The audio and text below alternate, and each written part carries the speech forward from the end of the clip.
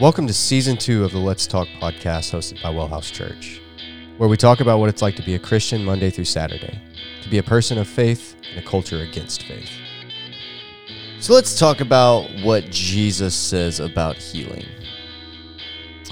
Well, I think this is what it means to be a Christian, right? And this podcast exists for, the tagline says, well, what does it mean to be a Christian Monday through Saturday? Right. What does it mean to be a Christian not on the normal day of worship, the dedicated day to Christian things? And I think part of that is living with a worldview where, in a non-cheesy way, you literally ask the question, what would Jesus do? Sure. And in asking that, what you're saying is, I'm giving my life over to a commitment to try to do things the way that Jesus did them. And so it makes the most sense that in any conversation of healing, you would look at what Jesus has to say about healing. Sure. And here's what I've noticed about Jesus in healing. This is a much greater scheme conversation. We're going to look at a specific story, but 90%, I don't know, I can't give hard statistics. Majority of the time where there's a story recorded about Jesus healing someone, the Greek word that's used for healing is sozo, which is the word that we get soteriology from. Yeah. It means salvation. Right. It means to be saved. That's why it's always connected to like a forgiveness element too. Okay, so that is, I set that up because we're going to see a similar connection in our story today, but it uses a different word for healing. It does not use sozo. It does not use the word for salvation. However, those examples exist aplenty. Sure. Jesus has connected your physical healing to your spiritual healing in most of his conversations. Yeah. So here's how the story unfolds. This is in Luke's gospel, beginning in chapter 5. And Jesus heals a paralytic. This is a famous story. It's recorded in several of the gospels. The text says, one day while he was teaching, Jesus, Pharisees and teachers of the law were sitting nearby. They had come from every village of Galilee and Judea and from Jerusalem. And the power of the Lord was with him to heal. That word is not sozo. It is a different word for healing, and it means to heal, like a medical healing, like a doctor would heal. It is a medical term. Luke is a doctor. That is a very educated medical term. That is not the vernacular word for healing. Luke is communicating a doctorial word for healing. Verse 18. Just then, some men came carrying a paralyzed man on a bed. They were trying to bring him in and lay him before Jesus. But finding no way to bring him in because of the crowd, they went up on the roof and let him down with his bed through the tiles into the middle of the crowd in front of Jesus. So they go up and tear the roof off the building to let their friend down in the middle. Yeah. This is that story. Okay. When he saw their faith, he said, "Friend, your sins are forgiven you." Then the scribes and the Pharisees began to ask the question, who is this?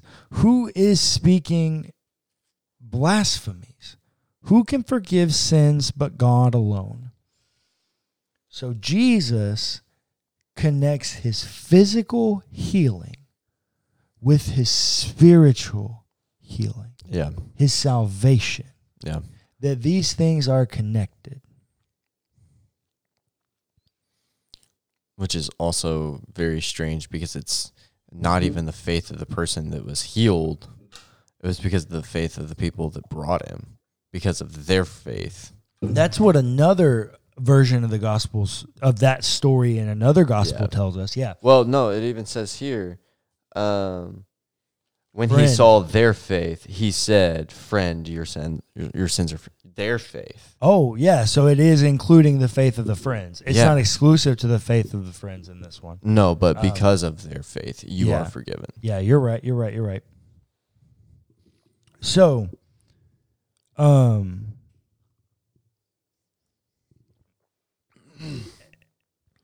Jesus has connected it to the point that the Pharisees are asking questions, going, hey, how can you do this? This is blasphemy. You can't forgive sins. It's cool that you can heal that guy, but you can't forgive sins. Yeah. You can't connect those together unless you're God. God's the only one that can forgive sins. Sure. And this is what Jesus responds with. Jesus be coming with his clapback. Verse 23, which is easier to say, your sins are forgiven you, or to say, stand up and walk? Clayton, which one's easier to say? Your sins are forgiven. Is it? I mean, Say it. Your sins are forgiven. your sins are forgiven. Or get up and walk. Stand up and yeah, I mean, like physically easier to say stand up and walk. Yeah. Yeah, so why is it easier? Why does Jesus say the other one's easier? Because of verse 24. But so that you may know that the Son of Man has authority on earth to forgive sins, he said to the one who was paralyzed, I say to you, stand up and take your bed and go to your home. Immediately he stood up before them, took what he had been lying on, and went to his home, glorifying God. Amazement seized all of them, and they glorified God and were filled with awe, saying, we have seen strange things today. Jesus shows up in here and says, it's easier for me to say your sins are forgiven because I'm on a message of I'm here for restoration. Yeah. They're looking for the rules. They're looking for how do we make people conform. Though conformity, corruption, uniformity, forcing someone to express themselves in a certain way, that's death. Yeah. That's an experience of death. Sure. Silencing someone in their voice. All of those things are experiences of death.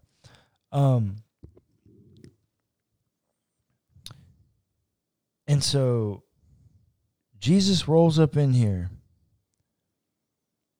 And as these people are fighting over this about their rules, whatever, Jesus is out here healing people and connecting their physical healing, their bodily healing, to their spiritual healing. And getting on religious folk about their skepticism to it.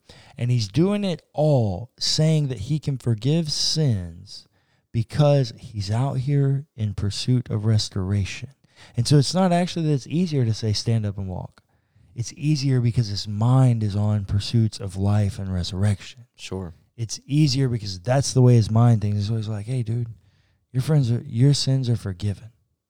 Like your faith, I can see it in you. Your sins are forgiven. You got it. He didn't need to say a prayer. He didn't need to make a confession. I can see it in you. I can see something in you. This is an art, not a science here. Your sins are forgiven, bro. And that man leaves walking and glorifying God. Yeah. That's what we want everybody to do. Sure. We want everybody on their way in pursuit of life and liberation, glorifying God, bringing glory to God, that God is in the business of providing life and liberation. Yeah. And that's the story that Luke chooses to use to set up a conversation that Jesus has right after that in Luke's storytelling of it. He has it right after it. And this is how that story goes. Verse 27. After this, he went out and saw a tax collector named Levi sitting at the tax booth, and he said to him, "Follow me." And he got up, left everything, and followed him. Then Levi gave a great banquet for him in his house, for Jesus. And there was a large crowd of tax collectors and others sitting at the table with them. The Pharisees and their scribes were complaining to his disciples, saying, "Why do you eat and drink with tax collectors and sinners?" See, they be on their bullshit again. Mm-hmm. They are out here trying to live by their rules. Yeah. Science, not an art. This is an art. Verse 31, Jesus answered, "Those who are well have no need of a physician, but those who are sick. I have come to call not the righteous, but sinners to repentance." Yeah. The whole thing, I think, is a setup for you that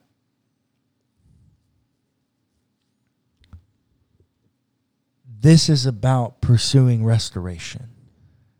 In this world, on this side of death, our experience, our pocket of heaven is restoration. Because we've been broken by the effects of death. We are all headed to death. And so our journey in this life is one of restoration. Sure. And part of that restoration, part of that journey to restoration is repentance. And I think repentance is a lifestyle. I don't think that is a one-off act. I think it is a lifestyle that contains some one-off acts. Yeah. But I also think it is a lifestyle committed to, hey, I'm repenting from things that I do that do not reflect the person of Jesus. And I'm trying not to commit those same acts again. Sure. And so when Jesus says, "I've come to call not the righteous, but sinners to repentance,"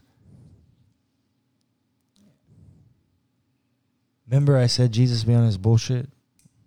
Jesus has lots of really good things to say about righteousness and righteous people.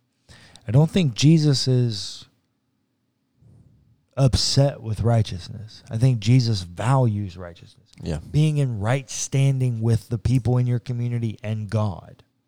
I think Jesus really values that. Sure. I think Jesus is using this in a clapback way, in a you righteous people. I didn't come to call you self-righteous, you self-serving, who think you can get there on your own system and science and doing it this way and exploiting people in the process. Yeah. No, I am not interested in you. But I came to call sinners, people who are broken and need some healing. I came to call them to repentance so that we can be in pursuit of that healing. Yeah. Jesus connected healing to a way of life. That was your body. That was partying with some sinners and tax collectors at a banquet thrown for Jesus by some rich dudes. That was offering clapback to the religious folk about healing. Yeah.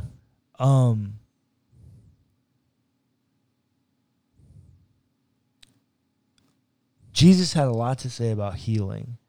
And I think the thing that I need you to understand, and, this is, once again, great plug for our series that will come out tomorrow called Practicing Presence. We're doing a series right now on that podcast called Divine Love or Self-Love as Divine Love. And along the same lines, Jesus is interested in healing you, the person, and all of you, the person. And Jesus thinks that is a holistic journey. Your bodily healing is connected to your spiritual healing, and your spiritual healing is connected to your bodily healing because you are a whole integrated person. And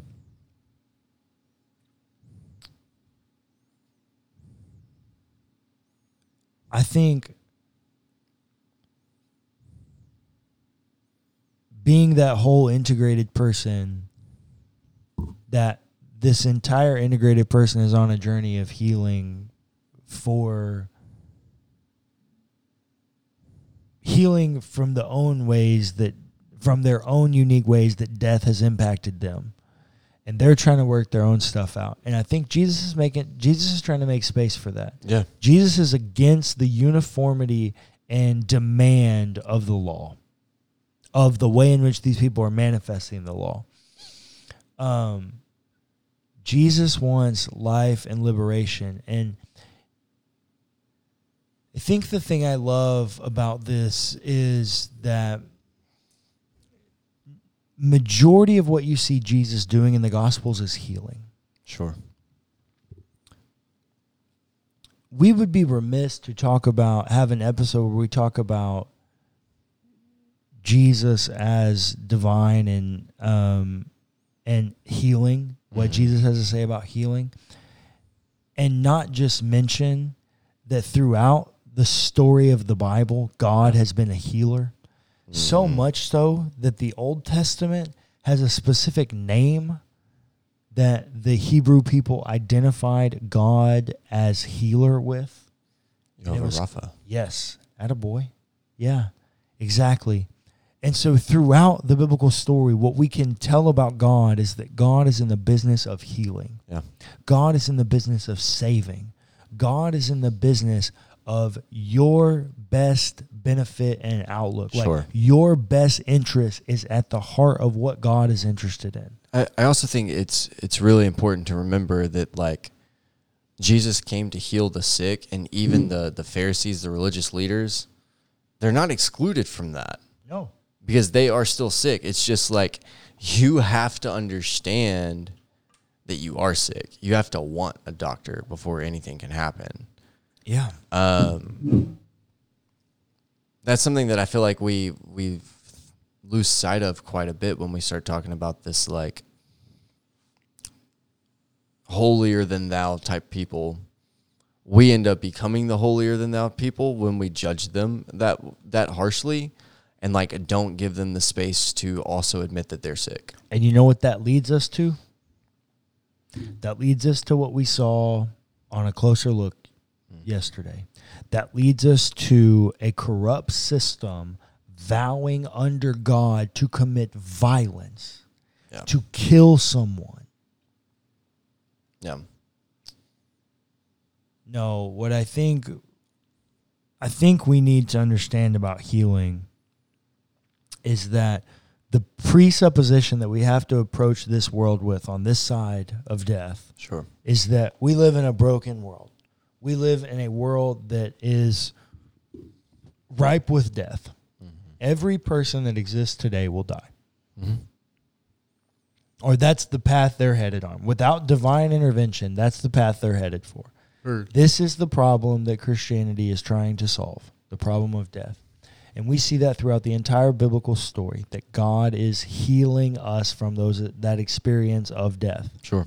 And sin that leads to death, right? I think that's a part of it. And Jesus spends majority of his time healing physical wounds, meeting physical needs. What are some of the iconic stories? Jesus raising people from the dead, resuscitating people. Jesus healing, right? The woman who just touches his cloak and heals. Yep. Jesus healing lots of lepers. Mm-hmm. Jesus healing lots of paralytics. Yep. We got one here. The pool of Bathsheba, or not Bathsheba, but Bethsaida. Bethesda. Jesus spends a lot of time healing. Jesus also spends a lot of time performing exorcisms, which sometimes go hand in hand with a physical healing. Yep. And Jesus spends a lot of time teaching about healing. Mm-hmm. And those are all connected to spirituality. Like it is an amalgamation of all one thing. And Jesus says to some religious folk, I didn't come here for righteous people. I didn't come here for people who thought they had it figured out. I didn't come here for people that are going to tell me how to do it. Came here to help broken people who need healing.